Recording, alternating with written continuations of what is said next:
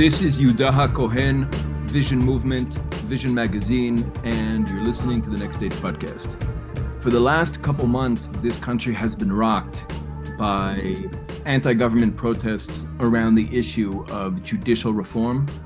Israel's new coalition has been advancing very aggressive legislation aimed at curtailing the powers of our Supreme Court. Obviously, there's a lot more behind this than simply a question of the power of our judiciary. And in order to really dive deep into this issue so listeners can fully appreciate what's taking place here, I invited an attorney that I have a lot of respect for, I've known many years, Tehila Gimpel, to join me on the show to give us a little bit of background, just the story of Israel's Supreme Court, how it attained the power that it currently has, and why it feels so threatened by these current reforms. Tehila, welcome to the show. Hi, Yehuda. Thanks for having me. Let's dive in. Right now, one could argue that Israel's Supreme Court is the most powerful institution in the country. Would you agree with that statement or no? I would definitely agree that they have an unusual amount of power. And I think that, to understand it, you have to, it didn't always have the level of influence and power that it has right now. And you have to sort of go back to the beginning in order to understand how this developed. Would that be all right with you, Yehuda, if I just give a little background? I would love it if you could walk us through that. Okay, great. So Israel is established in May 1948. In May 1948, we have Israel's Megillat Atzmaut, the Declaration of Israel's Independence. Within that, it states that by October of that year, meaning October 1948, we're going to have a constitution. There was a widespread agreement that we need a constitution that will lay out how the government is going to work and what are going to be the rights of the individuals living in this new Israel. But as you can imagine, October comes and goes, and no one was able to agree upon a constitution. Why was no one able to agree upon a constitution? You can probably guess. I know that you talk about this a lot on your podcast about the different sort of groups within Israel. You discuss Yosef and Yehuda, and some people said the Torah is our constitution. We don't need any other constitution. Whereas there were other sides saying, no, we want to have more of a liberal democracy. We want to have a constitution that's more similar to Western countries. You had people that pulled more in a communist direction, more in a capitalist direction. It was very hard to come to any kind of agreement or constitution, particularly because Israel was facing a lot of economic and security challenges during those first years. Mm-hmm. So what happened was the constitution was not written. And there was a decision called the Harari decision in about, I think it was in 1950. The Harari decision, instead of writing a constitution, what we're going to do is throughout the coming years and decades, slowly aggregate, hobble together a constitution, chapter by chapter, starting with whatever we can agree upon. And those chapters would be called basic laws. And so over the coming decades of Israel's existence, the Knesset legislated numerous basic laws. All of those basic laws were talking about the way the government works, right? Because what is a constitution? A constitution has two elements. A constitution says, it describes what the authority of the government is, how the government is going to work, and what are the rights of the citizens. So these first basic laws just basically legislated how the government would work. There's basic law Knesset, basic law government, basic law judiciary, basic law military, and each of these basic laws described how each branch would function. Up until 1992, there were no basic laws discussing human rights and civil rights. Does that mean that there were no human rights and civil rights in Israel? On the contrary, what happened was because there were certain laws that discussed equality, the law for equality of women, the law for equality in labor. There were laws, but they were not set out as being constitutional. And at the same time, the judiciary itself, the Supreme Court itself, began recognizing judicially through many different court rulings, various rights that the court began protecting. For example, it started in 1949, for example, when the government wanted to close down the newspaper of the Communist Party for publicizing something against the government. The newspaper went to the Supreme Court, and the Supreme Court said, no, the government cannot do that. They basically limited government authority and said, because we have recognition of the freedom of speech and freedom of press. How do I know that? Because the court asked, how do we know that? Because Israel is defined in the Declaration of Independence as a democracy. You can't have democracy without free press. And therefore, we're going to defend individuals against this overreach of government. And over the decades, many, many rulings recognizing different rights without any particular constitutional legislation. I could throw in another example. Mm-hmm. In the early days of our state, our prime minister, David Ben-Gurion, actually made it illegal for Yisrael Eldad, who had been the ideological leader of Lehi, the Fighters for the Freedom of Israel, who really led the struggle to drive the British from our country. Ben-Gurion made it essentially illegal for him to be able to obtain a teaching position. No one was allowed to hire him to teach. There was a fear of him teaching. Mm. And he brought this to the Supreme Court, and the Supreme Court ruled that, in fact, Ben-Gurion cannot do that. The government cannot make it illegal for him to teach. He has to have the ability to be employed as a teacher. Still, no one really wanted to hire him after that because, Ben-Gurion had come out publicly against him being able to teach our youth. But eventually he did get a position as a professor at the Technion in Haifa. Yeah, so that's a perfect example. That's a perfect example of the Supreme Court protecting individuals in the early decades of Israel, protecting individuals from government overreach that hurts, or that doesn't square with basic civil rights that are expected in a democracy. Mm-hmm. So that's a great example. Now what happened in 1992? Finally, we started to begin to see basic laws that didn't just talk about how the government is going to work, but about the rights of the citizens. You have in 1992 two basic laws that are made. One is the basic law of freedom of occupation, very straightforward. Anybody can work in any occupation that they want. You can't bar somebody, for example, from a certain type of occupation or decide for people what occupation they have to work in. They have freedom of occupation. So, for example, there had been governments that had tried to limit import of non-kosher meat, just, for example, and the basic law protected people who wanted to work in selling not kosher food. You're allowed to work in that profession because you have freedom of profession, freedom of occupation, but that's less, that was less controversial. The more dramatic law, or what turned out to be a more dramatic law, was the basic law of human dignity. Mm-hmm. They were trying to set out in the basic law of human dignity a list of rights that everyone could agree on.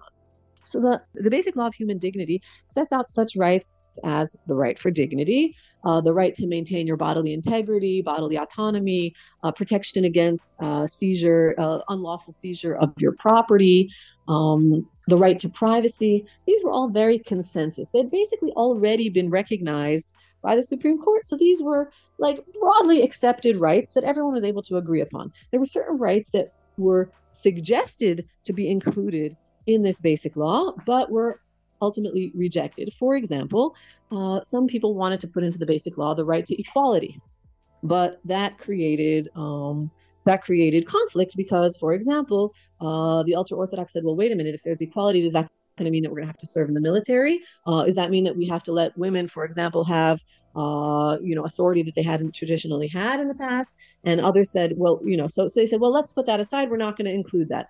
Also the security agency said, well, wait a minute, does that mean that we're going to have equality for Jews and Arabs? For example, when you go to the airport, screening things and things like that. Are we going to have equality for everybody? We don't want to touch that hot potato. Let's just leave it out. Also, other things. What about that? Some people said let's include freedom of religion, and some people said wait, freedom of religion. Well, does that mean Christians can worship at the Kotel and such kind of fears? So people said let's leave that out too. And there were a whole bunch of rights that were left out, and the really super hard kernel of the consensus was included in that law. Now, nobody thought anything really dramatic was happening. How do I know nobody thought anything really dramatic was happening? Because the law passed at something like, I don't remember the exact numbers, but 32-24, meaning the majority of the 120 Knesset members didn't even show up that day. They did not realize that anything super dramatic was happening. They thought they were just, recognizing human rights that were very consensus and agreed upon. Right. So now what happens? 1995 rolls along, and the Supreme Court, we have Justices Barak, Shamgar, and Cheshin in a very seemingly unrelated case. It was called Bank Mizrahi against Migdal. There arose a question if in the budgetary laws it was, if it's possible to, let's say, reduce a debtor's bank debt, to the bank, and is that taking away their property against the basic law of human dignity, which says that you cannot have your property unlawfully taken, or have you have protection of your rights to property. And they didn't, the case was settled. It's really not relevant, but in the sort of commentary that the judges gave, Judges Barak and Shamgar started to discuss within that ruling, what is the status of a regular legislation that does not follow the basic law of human dignity? And there, for the first time, they say this basic law of human dignity is not just another piece of legislation, it is a super legislation, meaning that it overrides any future law that would be passed. Now, this was brand new. Nobody had ever thought, even though the Supreme Court had protected human rights in the past, nobody had ever thought that they could cancel Knesset legislation. The Supreme Court had used its authority to override governmental decisions, overreach, but they did not have this idea that you could simply cancel outright something that had been legislated by a majority in the Knesset as the representative of the people. So Barak and Shamgar in this case come and say, no, now that there are these basic laws that protect human rights, these supersede any other future legislation. And we now have this authority to cancel laws of the Knesset. Cheshin, in his dissenting opinion, said, wait, you're saying that this is a constitution? You can't just make a constitution in the back door. The people the members of Knesset who are passing this law had no idea that they were doing that, because it doesn't say that in the law. It simply says these are the rights of individuals. It didn't say that the Supreme Court could cancel any laws. And so Cheshin said a constitution cannot be made in the back door. People need to be aware. A constitution is something that needs to be made by the people, and you can't just sneak it in. But his opinion was not accepted. And this ruling went largely unnoticed because it was published only very, very shortly after the assassination of Yitzhak Rabin. And so everyone was talking about that. So they released this ruling very shortly after that. So it went largely unreported. It was like back page news. It was not considered dramatic, even though, under normal circumstances, that should have been considered a revolution. And they later referred to it as the constitutional revolution, because basically in 1995, Israel got a constitution. The constitution it didn't know it had. It thought it was sort of hobbling together this constitution over decades, and said, no, this is the constitution, and now we can override laws. Mm-hmm. What this led to was a great deal of newfound power to the Supreme Court. Some people say, well, the Supreme Court doesn't use it that often. They've only, I'm saying only, quote unquote, canceled 22 laws since that ruling. But besides for those 22 laws that they've canceled, their taking of this power to cancel legislation led to a tremendous cooling effect, where the legislator is essentially fearful to even put up any, go through all the legislative process, which is very long and arduous, just to have the law knocked down in the Supreme Court. So a lot of laws that perhaps the public is in favor of and would like their representatives to push forward, a lot of these pieces of legislation are not pushed forward out of fear of being canceled by the Supreme Court. So the effects of this reach far beyond those particular 22 laws that were canceled, even though 22 is not necessarily that small of a number, but it reaches far beyond that. And parallel to all of that, the Supreme Court did another thing and ruled that they can interpret the basic law of human dignity to include rights that were not mentioned directly in the law. So they said human dignity inherently includes such rights as the right to equality. And therefore, not only can we cancel laws that don't square with the basic law of human dignity, we can cancel laws that don't square with the basic law in our interpretation of it. Even though they knew that certain rights had been specifically omitted, they interpreted those rights right back into the law as if they were there, and then considered that something that can be that can override any future legislation, even in their creative interpretation. And that's how we got to the place where we are now. First of all, Tehila, that was a great summary of thank you. Of Israel's judicial history and the history of our basic laws and our lack of constitution, or maybe not lack of constitution, according to what you're saying. Maybe we've had a constitution for a long time now, just haven't known it. And I mean, the one thing you didn't really touch on that is probably important for listeners to understand is the issue of the legal advisors in various ministries. Can you just explain that? Because that essentially gives the judicial establishment essentially what we can call agents in all the government ministries that can essentially advance their, I don't want to say their agenda, their interests, because maybe that's too strong a word, but their worldview. I think that there are essentially legal advisors in the different government ministries that essentially promote the worldviews and advise against laws that would likely be struck down, as you said. You want to get into that a little? Exactly. 100%. And that's actually why when you first started out, the very first thing you said when we began this conversation was that the Supreme Court is essentially the highest authority, I think was I don't remember your exact term. And I kind of hesitated when I said that they have a great deal of power, but I hesitated because they're in a really good competition for that title with the legal advisors. And you can argue who has more power to a certain degree. Even they're both part of the legal system. But in Israel, the legal advisors to the government, and particularly the attorney general, have a great deal of power that's been expanded over the years to be far beyond what you and I think of when we think of a legal advisor. I'm a lawyer. When I have clients, they come to me and they ask my advice, and sometimes they take my advice and sometimes they don't take my advice, and they do that at their own risk. What's happened in Israel was that this doctrine has developed over the years that has given a great deal of authority to the legal advisors to the government. These are unelected officials. They are lawyers that are, have the job of ostensibly advising the politicians on the legality and the legal intricacies of various decisions that they want to make. But what's happened over the years is that their advice has become binding. Mm-hmm. And furthermore, the government has not been allowed to get external.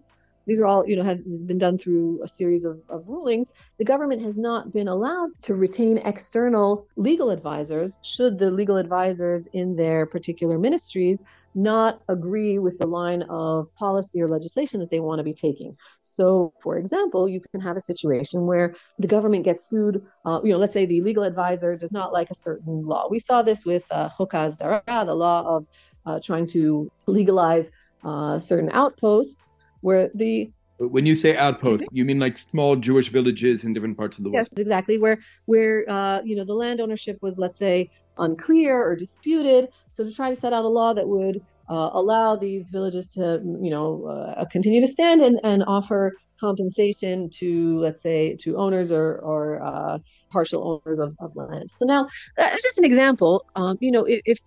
If the attorney general says, I don't like this law, that's basically the end, because what's going to happen if you try to pass the law and then the government gets sued by somebody saying this law is unconstitutional, then those legal advisors say, I'm not defending this in court. And the government was very limited in its ability to even, get outside representation.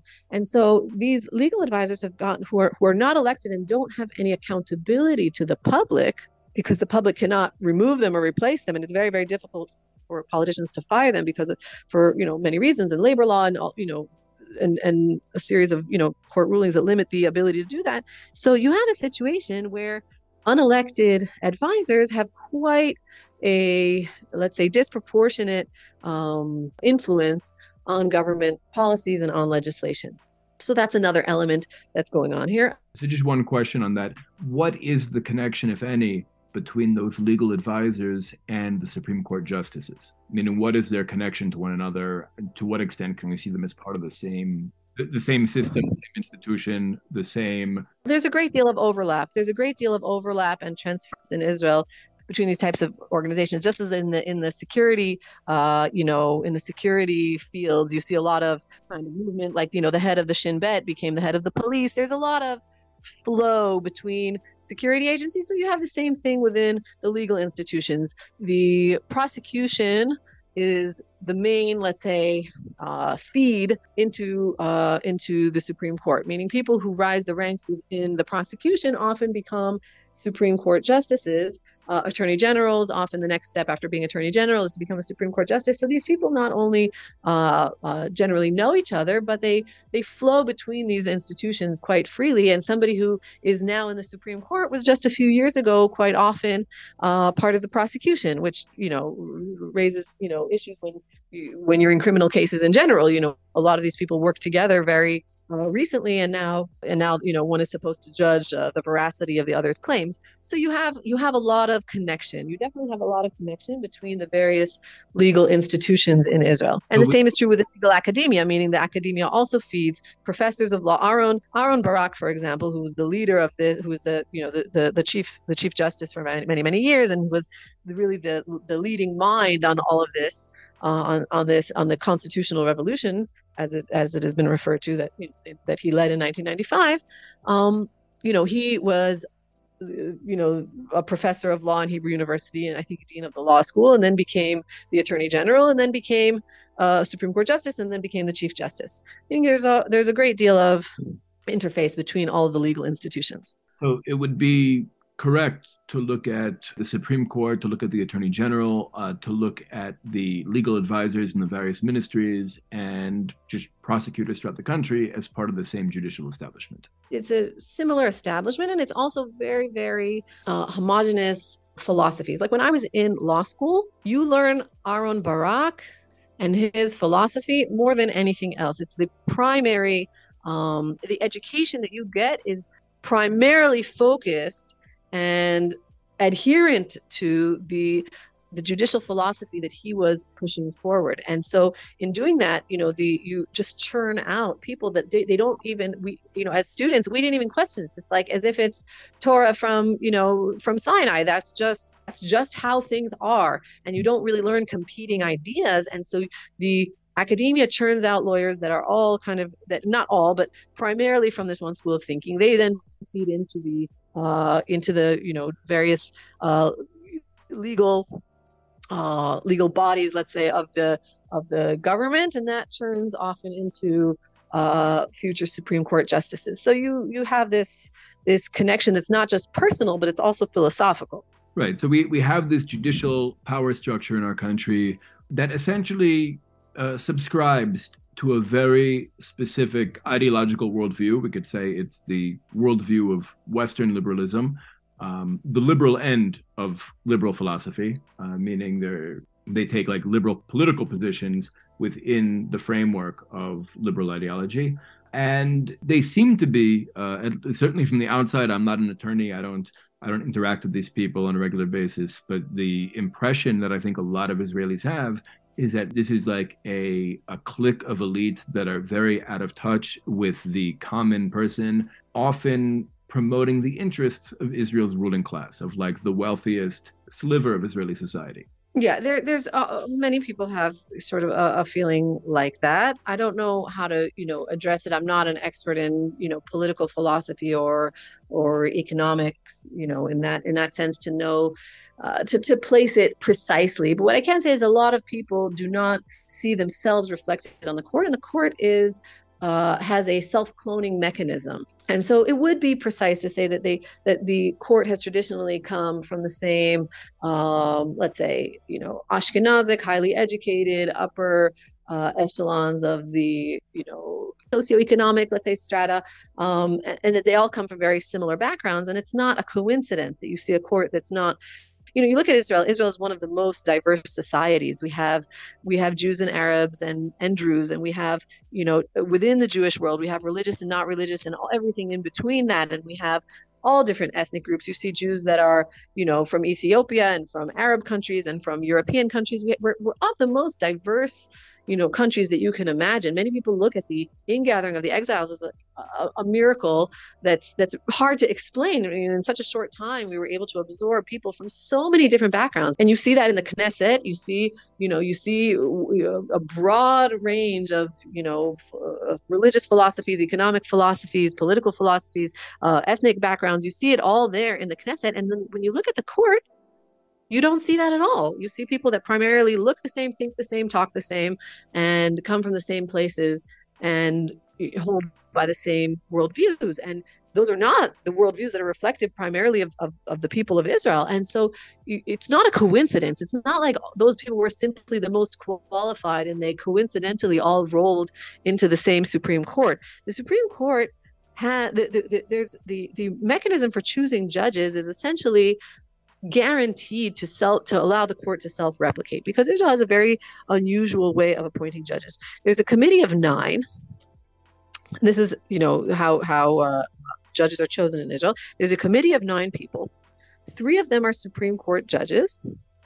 2 of them are lawyers representing the Bar Association. So already right there, you have 5 out of 9 members of the committee being from the same kind of legal background. Now, even if you were going to disconnect, you don't have to have any kind of conspiracy theory here about the bar voting with the judiciary. We've seen that the bar has traditionally voted with the judiciary, and it's obvious why. Who is the crazy lawyer from the Bar Association that wants to get in a fight with a Supreme Court judge? You're going to appear before that judge. You don't want to be going up against them. So just even without any kind of, need to show the, mutual whatever give and take between these institutions, it's obvious to anyone, that no matter how you would cut it up, they're almost always going to vote as a block. There was one time where the Bar Association went up against the opinion of the 3 judges on the committee. Efi Naveh, the head of the Bar Association, decided to not vote with them, and he was immediately, you could say it was an obvious takedown. He was immediately taken down. The prosecution offered immunity to a journalist, Hadass Steif, to open up his phone. She says, she had somebody else open the phone, but she was offered immunity to bring his phone from his ex-wife to the prosecution, and they found all sorts of, sordid relationships that he had there. He was eventually indicted for things that they found on his phone. Hadass Steif was given immunity, so she was not prosecuted for hacking his phone or for having somebody else hack his phone. And so he was immediately removed. Like it was very short-lived, let's say, that one instance where the Bar Association did not vote as a block with the Supreme Court. For all the other years of Israel's, judicial appointment committee, the Bar Association has voted together as a block with the judiciary. So that's 5 out of the. Now, of the other 4, you have 2 ministers, the Minister of Justice and another minister, and 2 members of Knesset, one from the coalition and one from the opposition. So assuming that the coalition and the judiciary don't agree, let's say, on the appointment, and the opposition does agree with the judiciary, you're going to have automatically 6 out of the 9 members of this committee voting with the judiciary. So what happened over the years was that you have the judiciary constantly appointing people that think, talk, and look just like them. A perfect example of that is Professor Ruth Gavizin. Professor Ruth Gavizin, I had the privilege to work with her as her research assistant when I was a college student. Brilliant under any, no one could say that she, as a professor of many, many years in the Hebrew University of Law, that internationally recognized that she wasn't a brilliant legal mind, but Aharon Barak got up on his hind legs and would not allow her to be appointed to the Supreme Court, even though she had many people thinking that she would be an excellent Supreme Court judge, did not allow it because although she was seemingly close to the Supreme Court in their views, in the sense that she was secular, held many liberal views, but on this one issue, she felt that the judiciary should use restraint when it came to canceling laws by the Knesset. She agreed on this with Justice Cheshin's dissenting opinion. Because of that nuance, she was not allowed to be on the Supreme Court. Because of her opposition to judicial activism encroaching on the democratically elected legislature. Exactly. So she did not like the Bank Mizrahi ruling of 1995, and she thought that the court should use restraint and not override the will of the people unless, something terribly egregious. But, in general, the court should not be telling people what their values are. The public should decide what their values are, because a lot of these decisions, when you decide if something, for example, if the court has to decide if something is encroaching on civil rights, it's up to interpretation. These are value judgments. For example, if a religious woman wants to perform artistic performances in front of only women, well, on the one hand, that's discriminatory against men, so that's the men's rights to participate in that. On the other hand, culturally, they're not going to perform if they are going to perform in a mixed crowd, because that's not their tradition. And so if you don't allow them to do that in order to protect, let's say, gender equality, you're also hurting gender equality by not allowing women to develop themselves in the fields of the arts. So every time you say something is, encroaching on rights, it's a value judgment. And so when your values are very, very, monolithic and come from one specific background and your one kind of social strata that you travel through, then your decisions are going to reflect that. So she felt that the court, needs to use restraint, and that the people need to have, the public needs to have more influence on these value decisions, and not just an unelected court telling people what the right values they should believe in are. Right. That makes sense. So she was barred from receiving a seat on the bench. Exactly, because they have an automatic majority, because the existing judiciary has an automatic majority in the committee for judicial appointments. Right. So even though she shared the worldview of these other Supreme Court justices, and she would have been an example ostensibly of them reproducing themselves, the fact that she opposed judicial activism barred her from being able to sit on the bench. Right. I'm saying it in order to show that it's such a cloning that it's like, even in small nuances, if there are differences, then that person would not be appointed. The appointments tend to be extraordinarily similar to the existing judges. And so even if they're seemingly very, very similar to one another, but there's this, particularity like that, even that would be considered not in line enough with the existing judiciary. By that logic, we could look at our Supreme Court as a cult. The definition of cult is like from the field of religion, so I wouldn't know how to quantify that, but I would say that they are very monolithic, and that you have sort of the perfect storm here. I don't know what that turns them into, but it's a perfect storm in the sense that you have a great deal of power to cancel legislation that was taken, along with the interpretation of that as being very broad, meaning interpreting the Constitution. It's sort of a fictitious Constitution that's then interpreted and reinterpreted ever more broadly by a very, very thin sliver of society, people that represent a very, very thin sliver of society. And so you kind of have the perfect storm of what has led many in Israel to feel like the Supreme Court is not really representing their values and interests. Okay, so that brings us to this current coalition's legislation, what they're calling the judicial overhaul legislation. What's actually on the table here? What is the government trying to do?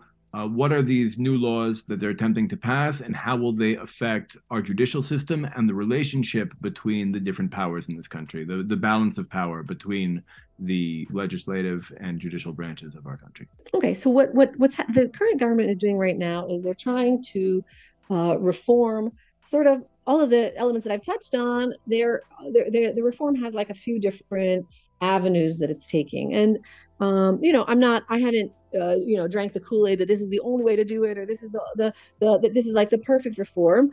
But the reform has its own internal logic, and then you can argue over the details. But in large, just sort of a big picture, just without going into every single detail, the main ideas of the reform are as follows. Regarding the judicial review of legislation, the reform proposes that a random panel of judges would not be allowed to cancel Knesset legislation, that if ever there was the claim that a piece of Knesset legislation does not square with the civil rights, as expressed primarily in the basic law of human dignity, should there be such a claim, that the full panel of judges on the Supreme Court needs to hear the case. Because otherwise you might have, a random, hobbling together of a few judges that might be very specific in their outlook, and you want to have as broad of a panel as possible for such a weighty issue, and that it can't be a simple majority of the Supreme Court. The reform proposes that 80% of the judges would have to agree that this law is indeed unconstitutional. Now, on the one hand, that's obviously weakening the power of the Supreme Court to cancel legislation, because the Supreme Court in a supermajority needs to really be convinced that this law is unconstitutional. On the other hand, you do have, for the first time, the Knesset recognizing, and this has never been done before, the Knesset recognizing that the Supreme Court does in fact have the authority to cancel laws. So in that sense, it's a little bit of a compromise. They're not coming and saying, no, you can't cancel laws. They're saying, we're actually going to give legislative recognition to your power that you took in 1995 to cancel laws. However, there needs to be a broad consensus. Doesn't have to be a complete consensus, but a broad consensus among the Supreme Court judges that this piece of that a given piece of legislation is indeed unconstitutional. Now, within that, there's also a suggestion which I'm not sure is going to ultimately be part of the reform. I think it's more of a negotiating point. There's another thing called the override law. The idea is that the Knesset, should the Supreme Court cancel a piece of legislation, the Knesset would be able to temporarily and under very specific circumstances temporarily override that Supreme Court ruling. So that's on the issue of judicial reform. Then you have the issue of appointment of judges. The reform on that problem suggests that the appointment committee include larger representation for elected officials that have accountability to the public, primarily at the expense of the bar representatives, saying that the bar representatives are not critical to this. Let's bring in more representation for the public and less representation for the judiciary, such that, let's say, from out of the panel, it would break down evenly representatives from the judiciary, representatives from the government, and representatives from the Knesset. This would obviously give more influence and impact in the choices to elected officials that would seemingly represent the public. And so you would have the idea being to bring in more diverse voices and more diverse people into the court system. Mm-hmm. The third element, so we have the Judicial Appointment Committee, we have judicial review, and then the third element is on the issue of legal advisors, to limit the authority of legal advisors, that their advice would not be binding, it would be advice, just like any other legal advisor, and that should the elected officials want to seek outside legal advice, they'd be allowed to do so. And the fourth element has to do with what's called the reasonability doctrine. Over the years, the court has taken for itself the authority to cancel government actions, less and less legislation, more focused on government decisions, policy decisions by the unelected officials, both elected and unelected members of the government, different bureaucrats. The court has taken for itself the authority to cancel their decisions based on unreasonability. And so there's been a lot of critique on this, because who decides what's reasonable? They're not saying you made a decision that's illegal. They're saying you made a decision that's unreasonable in our eyes. So now this is another part of the reform that, I'm kind of unsure about, because we do want our officials to act reasonably. On the other hand, when the court is unrepresentative of the public, this kind of idea of unreasonability is going to be very, one-sided and come from one very specific worldview.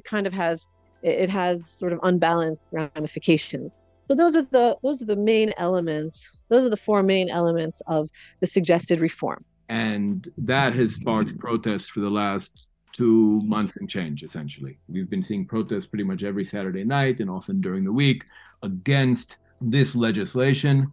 Basically, the protests are ostensibly in defense of the Supreme Court and its powers. And the question is, to what extent should we really see that as the issue that people are fighting over? What's motivating people to leave their homes and demonstrate on the streets, without even getting into the question of the extent to which the CIA is behind these protests. But the truth is, even if the CIA is orchestrating these protests, it's true that many, many, many Israelis do feel deeply threatened by what's taking place politically and are opposed to it and want to make themselves heard, regardless of how much outside money or agitation is taking place. So yeah. The way I see it, this really is a cultural conflict. This is a deep friction in Israeli society between what we often call the forces of Yosef and Yehuda on the show. Like Yosef is that part of Israeli identity that is very good at managing the material world, very interested in finding our place among the nations, very influenced by the ideological worldview of dominant civilizations. I'd say today Yosef is Tel Aviv. Yosef is the part of Israeli society that wants to be Western, that wants to be like the West. And then you have on the other side Yehuda, which is much more focused on what makes Israel unique, our identity, our culture, our mission, our Jerusalem, our temple, prophecy, Torah, etc. And you have these two identities clashing. I mean, when it comes to almost any social or political issue, I think someone from Yosef really looks at the issue from the perspective of, well, what is considered, what is right and just according to the dominant civilization today. That's pretty much how Yosef functions. What is considered moral and ethical according to the dominant civilization today, and Israelis from the Yehuda side tend to look at these social and political issues within the framework of, well, what would our ancestors have done? Like, what would Avraham do in such a situation? How would David relate to such a situation? And I think that, both of these camps tend to find the other as, very, very threatening, meaning like one is seeing the other as just backwards and out of touch with the modern world, and the other is seeing the first as a weak Jew who's kind of betraying our identity, betraying our reason for being, etc.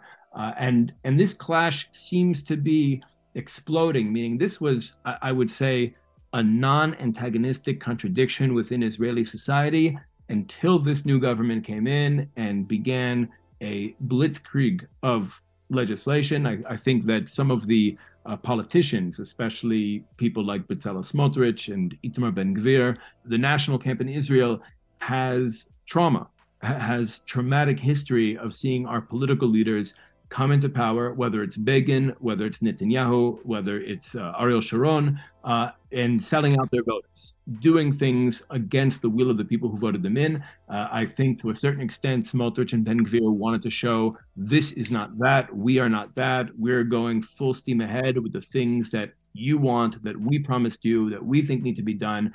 I don't think they realized they didn't really take power, meaning winning an election and forming a government is not the same thing as taking power in a country. They don't control the capital, they don't control the money, they don't control the media, they don't control the security forces, they don't have the relationships to the diaspora Jewish community or to foreign governments that the opposition has. I think that they really, they antagonized non-antagonistic contradictions. They picked a fight they couldn't win, or they're going to have a lot of trouble winning if they really dig their heels in. And it looks like this internal cultural conflict within Israeli society, which really could have waited a couple of decades to come to the fore, has come to the fore. And I think the people protesting are not protesting about the independence of the judiciary. What they see is a future where these quote unquote dark elements of Israeli society, whether it's the national religious, whether it's the Haredim, whether it's Mizrahim, are going to have more and more power in Knesset, in government. And we need this liberal, Western, enlightened Supreme Court to defend our society against that, to keep us an outpost of Western civilization. And I think that's what this fight has really been about. Okay, so I'm going to break that down into two. You have two things that you just kind of floated. You have a cultural analysis and a political analysis. So when it comes to your cultural analysis, I can see where you're going, and I tend to agree that there are these two kind of it's big pieces and there are nuances, but I tend to see that to understand what you're saying about those forces that are going against each other. However, on the second element, the political element, as if this could have waited and it was non-antagonistic, I disagree with you on both fronts. I think it's been highly antagonistic, and that it couldn't wait. I'm surprised even that you would say it hasn't been highly antagonistic, because I think that, over the decades, if you see many of the decisions that have been made by the judiciary, and sometimes even more importantly, decisions that haven't been made to protect what you are calling the Yehuda elements of society, it would be it's only non-antagonistic because the people being hurt don't have the power to really make it antagonistic. They're just kind of sometimes being squashed. And so you have a judiciary that's often, look back to the disengagement where young girls, really young girls, were being arrested. I want you to make this point, but when you say disengagement, I just want to throw in, you mean the destruction of the Jewish communities in Gaza in 2005. Exactly. And many people were protesting that, similar to the protests that they're doing now, except for that instead of the protests being allowed to carry on the way that they're carrying on now, they were largely arrested. Even young children were arrested, not allowed to speak to their parents, not allowed to speak to lawyers, and the judiciary did not defend them. To call these types of things non-antagonistic, I mean, the lack of interference of the judiciary in that destruction itself, I mean, could have easily been called unconstitutional under any other circumstances. You're taking away people's property, taking away their homes, treating them terribly. These are the classic examples where a Supreme Court doing its job should have gotten involved. To say that it's non-antagonistic is only because it hasn't been able to explode, because every opposition has been squashed, arrested, stopped, and disparaged in the media. And so to say that it's non-antagonistic, I can't, possibly agree with that. I think that it's a highly antagonistic issue that's been bubbling up at various junctions. And I also don't agree that this was able to wait. First of all, I want you to make your point about the young girls. You didn't end up making it. That they were arrested and not allowed to see lawyers, No, not allowed to see their parents, and the judiciary did not well, come and say that this is unconstitutional and that we need to help these girls. No one said, well, wait a minute, what about the right to protest? This is right now, all of the protesters against judicial reform are blocking roads and really messing up day-to-day life.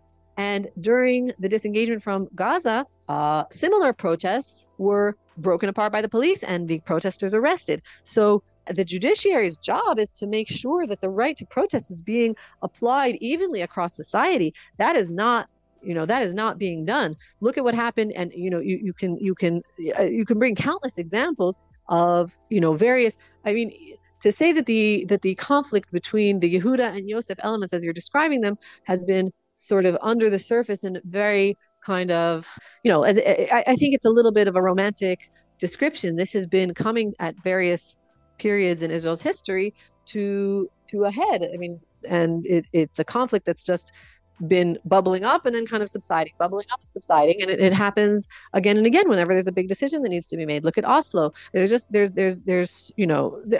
would be I think it's even superfluous to go through all of the examples of these conflicts, but I would not say that they're not contentious. Hold on, let me just clarify for a moment.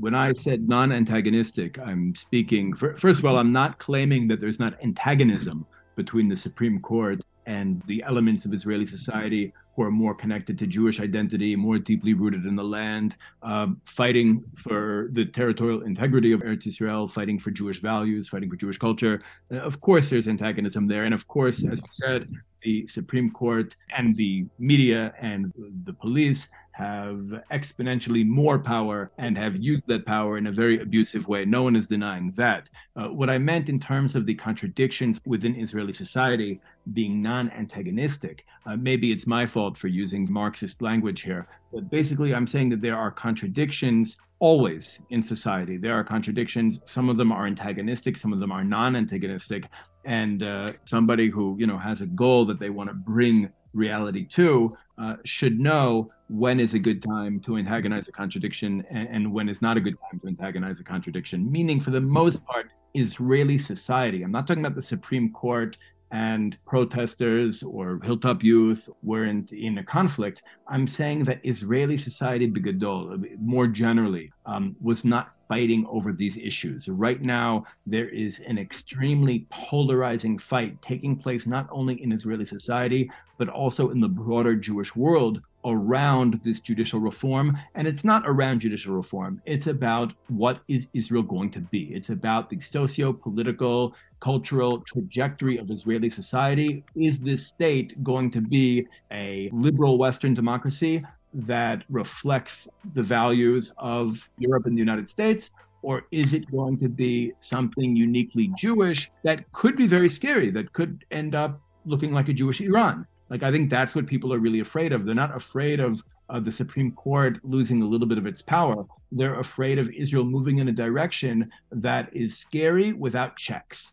And they see the Supreme Court as the only possible check. Like, that is the institution that's in place to check what a lot of Israeli society has been made to fear, largely by our media and specific politicians. I'd say Yair Lapid, probably more than anyone else, but they've been made to fear that the Israel they know and love is going to transform into something dark and scary and out of touch with their values.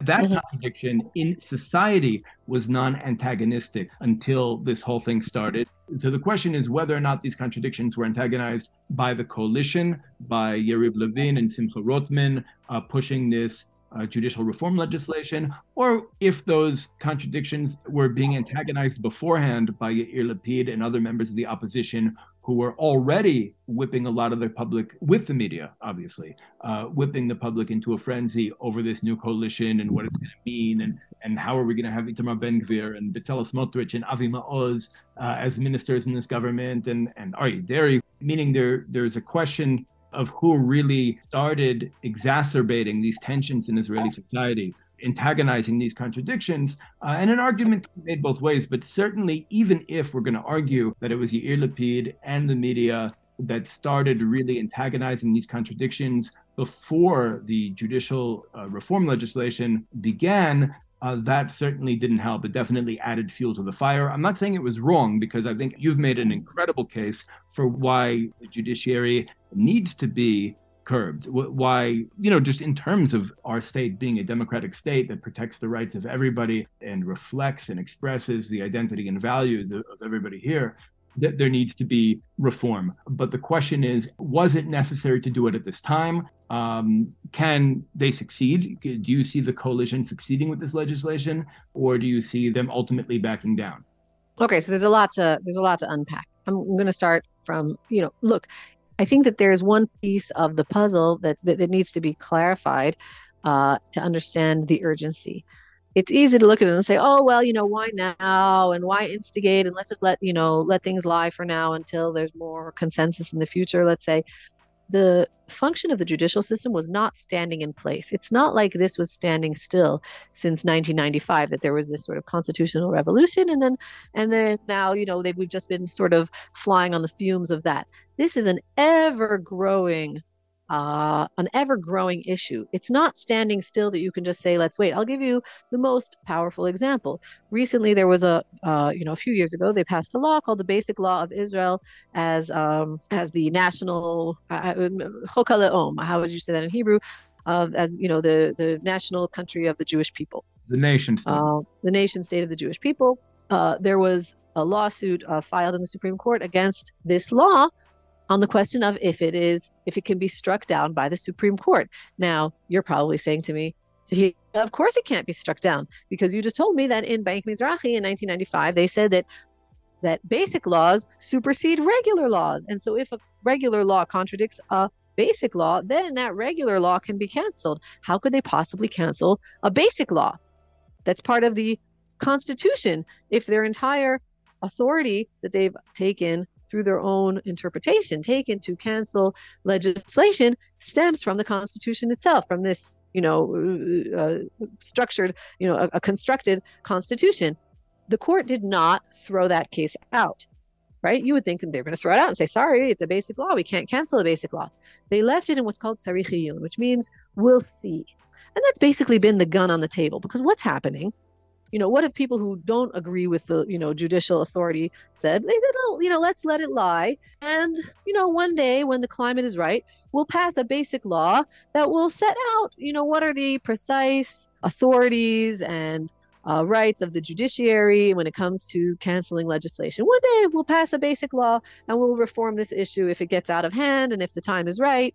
What court basically do? They basically put a gun on the table saying, if you try to do that, we've left it open-ended if we can cancel basic law. Now, once that happens, right? So that's sitting there right now on the table as a possibility of canceling basic laws, which basically means that the Supreme Court doesn't have just the authority to cancel regular laws, but to cancel what they have themselves defined as the Constitution itself, if they see the Constitution as not being what they refer to in accordance with the basic principles of our system, right? They say ekronot hashita, the basic principles of our system. Now, who decides the basic principles of our system? We might all have different visions of what the basic principles of our national system should be, but it's basically saying that we've reserved the right to discuss in the future our authority to cancel basic laws that don't sit with that are not in accordance with our views of what are these sort of amorphic,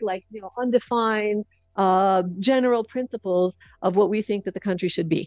It's not like you can just sit around and wait. That's a real thing that could happen. And once that happens, there's no reform in the future. You can't make any more reforms because the Constitution itself, even if you would pass a Constitution, the Constitution itself can be struck down by the Supreme Court should that ruling actually ever come to be. And there's a reason that they left that as an open-ended possibility. Mm-hmm. And so I don't think you can say that this was not urgent. Okay. Now, you can argue, should we have waited a few months, maybe a different political climate? Yeah, like hindsight's 2020. I do agree with you that the politicians definitely underestimated the level of, specifically because, I mean, when you're listening to me describing the reforms, I imagine that you're saying, well, wait a minute, these don't sound so crazy. They sound like they would make us similar to many other countries that are, democracies. Like, wow, why when you hear the actual reform itself, it doesn't seem that dramatic. And so if you're just looking at it as the laws themselves that are being proposed, you would have no reason to assume that the level of vitriol and the level of protest and the level of rage that you see in the streets would ensue from that. It seems like reforms that they're not saying that the Supreme Court can't cancel legislation. They're saying a broad panel, a large majority. These should not be things that knock people off their chairs. So what essentially is the only possibility is that they underestimated the level of what you're kind of hitting the nail on the head of, is that this goes far deeper than the wording of the law. It goes down to like really deep-seated cultural differences and a lot of fears that are being fanned. And they're being fanned intentionally. I don't think, and how do I know that they're being fanned intentionally? Because the people that are fanning these fears, if you ask the people who are out in the street, they're dressed up as a Handmaid's Tale, and they're saying, what if women aren't allowed to drive anymore? And what if all minorities are going to be, discriminated against, and LGBTQs will be jailed? And they have these like fears that you look at yourself and you say, well, wait a minute, this has no basis in the reform or in simply the constitutional history of Israel. Up until 1995, the judiciary protected civil rights very often. The reform itself is not proposing. I mean, how creating diversity within the court rather than having the court be like a small sliver of society, how that is such a tremendous threat to basic civil rights is clearly transcends just the issues themselves and goes to much deeper seated cultural differences. But right. Just to play devil's advocate, I think that from their perspective, they see a growing population within Israeli society, a rapidly growing population within Israeli society that wants something very different from the state that they believe should be, the Israel that they believe should exist. And they see the Supreme Court as it exists right now as the only line of defense preventing Israel from becoming that. And so they fear that taking power away from the Supreme Court now will make that institution powerless to prevent people like Smotrich or Ben Gvir or Maoz from turning Israel into something else tomorrow. 100%, which is why I'm saying that it goes into a much, much deeper, like intergroup fears, right? Like it's about who we are and much less about the actual wording of the legislation. Because otherwise we'd be sitting down and they could say, well, not 80%, it should be 70% of the Supreme Court. Maybe you should have the appointment committee be even and have representatives of the opposition as well. Like the fact that very few are willing to go into the nitty gritty and are just getting up on their hind legs and saying, we're not negotiating this at all, which has been the position of essentially of the Chief Justice of the Supreme Court and of many people who are leading the protests, which don't even have any dialogue on this, then you see that it definitely goes more into the fear that if people from the other group have even a modicum, I mean, it would take decades to replace even half of the panel of the Supreme Court judges with people from, more diverse backgrounds. It's an appointment, it's a long-term appointment. And so, it's the idea. It's a lot more cultural than the claims that are being floated on the surface of things. Because if you look at the claims that are being floated on the surface, then you can see that they're plainly problematic. And so I agree with you. People are worried about losing their way of life, but those fears, which are, you could say, partially founded, but not tremendously founded, because it's not hard to think of ways that we can strengthen minority rights in Israel. It's not like minority rights have been, tremendously protected up until now. There are many ways that we can think of how to protect such rights, and we could do that in dialogue. And the reform could be, could include a large array of protections against these fears. So, I want to just go for a second. I'm getting lost in this argument. I want to go for a second to the sort of the main arguments that are being floated, because I think that they're being floated by leadership that know them to be not true. For example, the main claim that you hear is that this is going to hurt, minority rights and, civil rights and civil protections. Now, I can't help but chuckle when I hear those things, because it's easy to know if that argument is being floated sincerely or insincerely. you look at who are the parties, who are the people who are in favor of judicial reform, and who are the people who are opposing judicial reform. Like, if you want to talk about people being worried honestly about minority rights and human dignity, you have to look at who are the players here. In any society, look, as an example, all the former heads of all the major security agencies in Israel, former heads of Shin Bet, have come out against the reform. Now, in any normal circumstance, right? Who are the major, let's say, oppressors of civil liberties? Who are the major oppressors? It's the guys who are able to use state-sanctioned violence, right? It's the guys with the guns.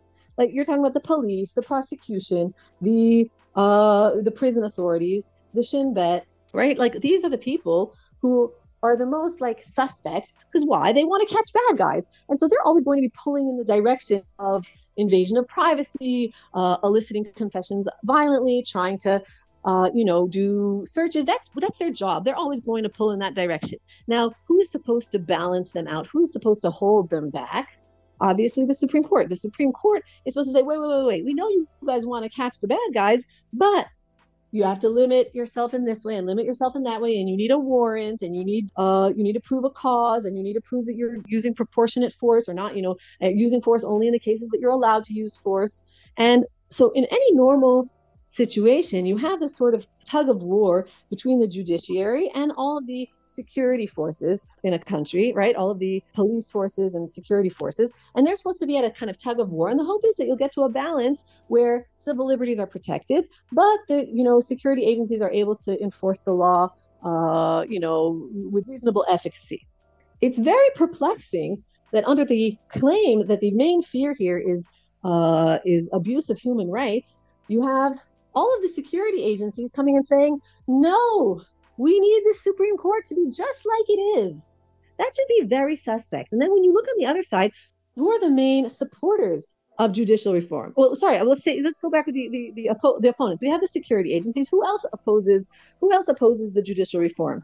You have the media, the academia, the richest, all a few of the, some of the big high tech companies. You're talking about like the top echelons of society, the people who have the power in the security forces, people who have power in the legal, various legal bodies, people who have the power in the academia. And now you have all of these strata coming together and saying, no, we're so worried about civil liberties. These are people in any society. These people are like the least likely. It's possible that they can suffer human rights abuses, but they're obviously the least likely to be suffering from government tyranny. And who is the most likely to be suffering? Obviously, the weakest, the poorest, the minorities, the immigrants. These are the people. It's always possible for anybody to suffer from government tyranny, but it's just like, if you're looking for the most obvious suspects, right? Who are the most obvious people who are going to be abused? The people who can't afford lawyers, the people who don't speak the language, the people who don't have money, the people who can't take off work to go out and protest or fight for their rights. Those are the people who are the most likely to have their rights be abused. Now, look in Israel. Who is in favor of this reform? Who is in favor of the reform? It's primarily the poor, the religious minorities, the more traditional elements of society. The more traditional, but the traditional elements of society that are also often the poorest and the most, meaning it's not just from the fact that they're traditional, it's from the fact that these are the people, most of the people, I work sometimes in criminal law, okay? Now, the people who are at these protests most likely have never seen an arrest. They've never seen someone's house be searched. They've never, right? Like, they don't know criminals. These are like the finest, most respected members of society. Do you know who has seen that happen? Poor people. Poor people see arrests all the time in their neighborhoods. They see police violence. They see government abuses. They see illegal searches. They see all of these things taking place, and they don't see a court that's protecting people like them and people that look like them. And so if you have, on the one hand, the security forces coming and saying, we really like the Supreme Court, leave it exactly how it is. And you have this minorities, if you see, like, for example, in ultra-Orthodox protests, the level of police violence far exceeds any type of violence that's been used against protesters, which is basically non-existent, against protesters of the judicial reform. There are different tactics taken by the government towards different groups. And the stronger the groups are, the more they're able to stand up for themselves and protect themselves. And so you have a country where the weakest, the poorest, the minorities, the people who don't necessarily speak the language, maybe the language technically maybe don't speak, great Hebrew, or just even the cultural language. They don't speak legalese. They don't speak the language that the media likes to hear. These are people that might have, a different kind of cultural lingo. Those people are coming and saying, we don't feel that this judiciary is protecting us. We want change. And so you have to have, and look, for example, you don't see a lot of Israeli Arabs at the protests. I think you see almost none, because Arabs in Israel, by and large, do not feel, at least this is my impression, do not feel that they have had sufficient protection of their rights by the Supreme Court. Mm-hmm. And so all of the minorities are either saying we're not in favor, or even further, even more so, we don't feel that the Supreme Court is protecting us. And so you have to kind of have a little bit of a cynical chuckle when you hear people talking about these protests as if they're about protecting minority rights. Then where the heck are the minorities? Where the heck are the minorities? The bulk of the minorities that are not showing up to these protests. On the contrary, they voted in this government and want to see these reforms. And so you have to have a little bit of a cynical view when you hear, this idea being primarily put to the to the international community as if this is somehow about minority rights. It's like, you can't make this stuff up. It's the exact opposite. And the question is, who is more likely to tyrannize minorities? The protesters are saying, we are afraid of the Knesset tyrannizing us, and so we want the Supreme Court to protect us. And the supporters of the reform are saying, we're afraid of being tyrannized by the Supreme Court, and we trust the Knesset because they have accountability to us, because we elect them. We trust them to protect us more. And that's sort of the argument. And then the question is who is more likely to tyrannize and who is more likely to protect?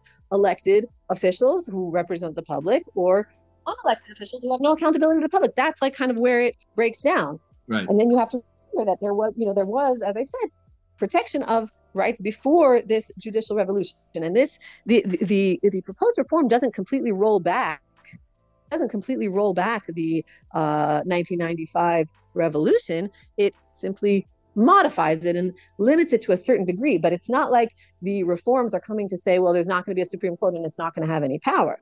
So I think that you need to take the arguments that are being floated as the main arguments. You have to take them with a grain of salt by just using simple logic and looking at who is in favor of this and who is against it, and what is the argument really about. It's part of a cultural battle about the future of the state, where it's really a fight between Yosef and Yehuda over Binyamin. That's what it comes down to. Binyamin being the future of our state and the next generation. And where is Israel going? That's really what it comes down to here. Now, let me ask you a question. Do you foresee this legislation passing? Do you see this being pushed through? Well, I'm not a political analyst, so I'm not going to kind of give like my prophecy. I'll tell you this. I think that what they foresaw was they floated like the government, the coalition floated what I think was like their most extreme version of their reform. And they included things that even a person who wants to see reform, even a person like me who's in favor of reform, some things I say, well, this might be going too far. I still want to see reasonability, our government accountable to reasonability. I don't necessarily want there to be an override clause. Like, I don't, think that it's necessarily ideal that the Knesset be able to override the Supreme Court. If the full panel of the Supreme Court says, that something is unconstitutional and is a human rights abuse, I don't really want the Knesset to just be able to override that. So, I think there's some things here that even to a person like me might look like they went a little bit too far, but I think that even the proponents saw that way. And that my guess is that their kind of plan was they're going to float every possible reform that they could think of, and then there would be some sort of negotiations, as always happens in the legislative process. There would be negotiations, and people would, well, what about this, and think about what would happen if you do that. The outcome might not be good. This could hurt minorities, or that could hurt society, and kind of balance it out. Right. And then it was like a negotiating tactic. What's happened was I think they didn't foresee, as I said, I don't think they foresaw the level of rage and the types of protests in terms of the level of violence and the level of civil unrest and economic unrest that they're trying to create. I don't think that they foresaw that. I think that they foresaw that they have the majority and that they would be generous in, negotiating. The unfortunate reality is that no one is coming to the table. There's an effort by Herzog, there's an effort by Friedman and El-Bashan. There are a few different there are a few different people who are coming and saying, let's talk about this and let's try to make some sort of broad consensus. But by and large, the major players who would be expected to be leading the peacemaking efforts and trying to find something that's agreeable to everything. I mean, there's no reason that we shouldn't agree on rules for how legislation can be canceled. It's not reasonable that just be created by the judiciary itself. There should be rules. But now within the rules, there's a certain amount of flexibility. How many judges, how large of a majority, right? Under what circumstances can you cancel a law? These are all things that can be discussed and they should be set out and you can find consensus on them. But I think what's happened is that the cultural war has like bubbled up so dramatically that it's like there's no one to play ball with, essentially. And so then what might happen is that this will be kind of rammed through as is without going through appropriate negotiation and amendment that is always supposed to happen in the Knesset. You have an opposition there in order to raise questions about, how good of an idea this is and where you can make it better. That's the opposition's job. And so because things have become so, I'll use your word, so antagonistic, I'm concerned that what's going to happen. So, you have you kind of have two options. Either things become so antagonistic that, the government is going to back down and, get terrified from all the international pressure and the civil unrest going on in Israel, or they'll double down and say, like, we're just pushing this through as is. And both of those are, a shame. The first, I would say, worse than the second, but it's a shame because the right way to do things would be to actually sit down and have a reasonable conversation about each element of the reform and how we can tweak it to make it better. And we can kind of address the legitimate concerns of people who fear that this will in some way harm them. So, to find a way that you can address that without throwing this important reform away. And so that would be the ideal. But unfortunately, things have become so heated that it's hard to see anybody being able to actually sit down and do that calm and level-headed work. Right. I think the real issue here is we need to address the real fears on the Yosef side. I mean, there's a legitimate concern that they're about to lose their country, their way of life, their society. They're scared of where Israel's going. That needs to be addressed. Those fears definitely need to be addressed. We are a collection of tribes here. They are losing their dominance over Israeli society, since even before the state. Basically, we can look at Zionism as the Gaon of Vilna does, as the movement of Mashiach ben Yosef, when the kochot, when the talents and powers and abilities of Yosef are used towards Jewish liberation and advancing our interests, advancing our historic mission. But once that was done, once Yosef fulfilled its messianic or its revolutionary task, I think we saw Yosef, the force of Yosef, kind of slide back towards like an assimilationist impulse. I think there's a very dialectical relationship between the Haskalah, between the Jewish Enlightenment and Zionism. On the one hand, Zionism was very much a rejection of the Haskalah's reframing of Jewish identity from like an ancient people to a religion. But on the other hand, I don't think Zionism could have come into being without the Haskalah, without the Enlightenment. So you see that this backslide kind of took place towards an assimilationist impulse, and you have this desire to be an Am Kechol Amim, like a nation like other nations, another flag at the UN, an outpost of Western civilization in the Semitic region, essentially Rhodesia. But maybe I'm being flippant. I think there is something very, very important to a lot of those people. And I think that maybe we're at a point in Israel's national development where the Yosef camp realizes that they're no longer going to be able to force their will, their beliefs, their identity, their ideological worldview on the rest of Israeli society forever. Like that can't continue forever. But they still want to be able to preserve it for themselves. And maybe that's where we can really negotiate. And maybe the answer is some kind of federalism in the state of Israel, different tribes having different territories where laws might be a little bit different and culture might be a little bit different and identity might be expressed differently. But I think that we're definitely at a point where I think at the very least, they're starting to realize that their dominance over all the other tribes of Israel can't continue forever. And if they want to preserve their way of life, maybe we need to be creative and in dialogue with one another. Yeah, I tend to agree that that's the direction that ideally, that type of dialogue needs the real concerns to be on the table. And what's happening now is and I don't agree with you that they've yet come to that realization that this is sort of an inevitable change. I think they're fighting with everything they have, understandably.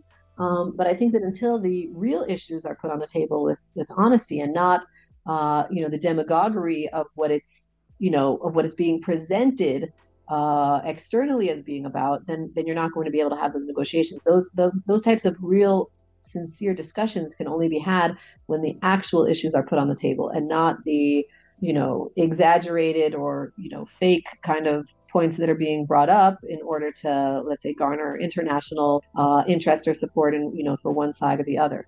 So I agree that that's a level of kind of openness and honesty that we need to strive for. Agreed. So Tehila Gimpel, I want to thank you so much for giving me so much of your time, coming on the show and really giving us this deep dive into the history of Israel's judiciary and a little bit of the lesser known details about the Supreme Court's powers, about this legislation that people really should know about, whether it's people here in Israel or people abroad who are really watching the show, so to speak, watching this play out. I think it's really important that people be informed, people understand what we're fighting over or what we're not fighting over.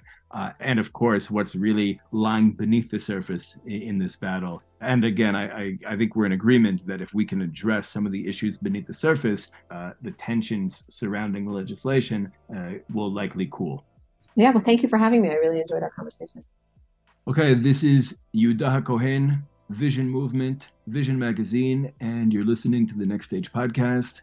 Once again, our podcast is completely supported by listeners. So if you're able to contribute to our work, you can go to visionmag.org or visionmovement.org and click the donate button on the menu bar up top. If you're not in a position to support our work financially, you can also really help us by sharing episodes of this podcast, giving it a positive rating and review. That also goes a long way in helping us to spread these ideas further and further in the Jewish world and beyond. And anyone interested in checking out the show notes for this episode can go to visionmag.org/the next stage 94.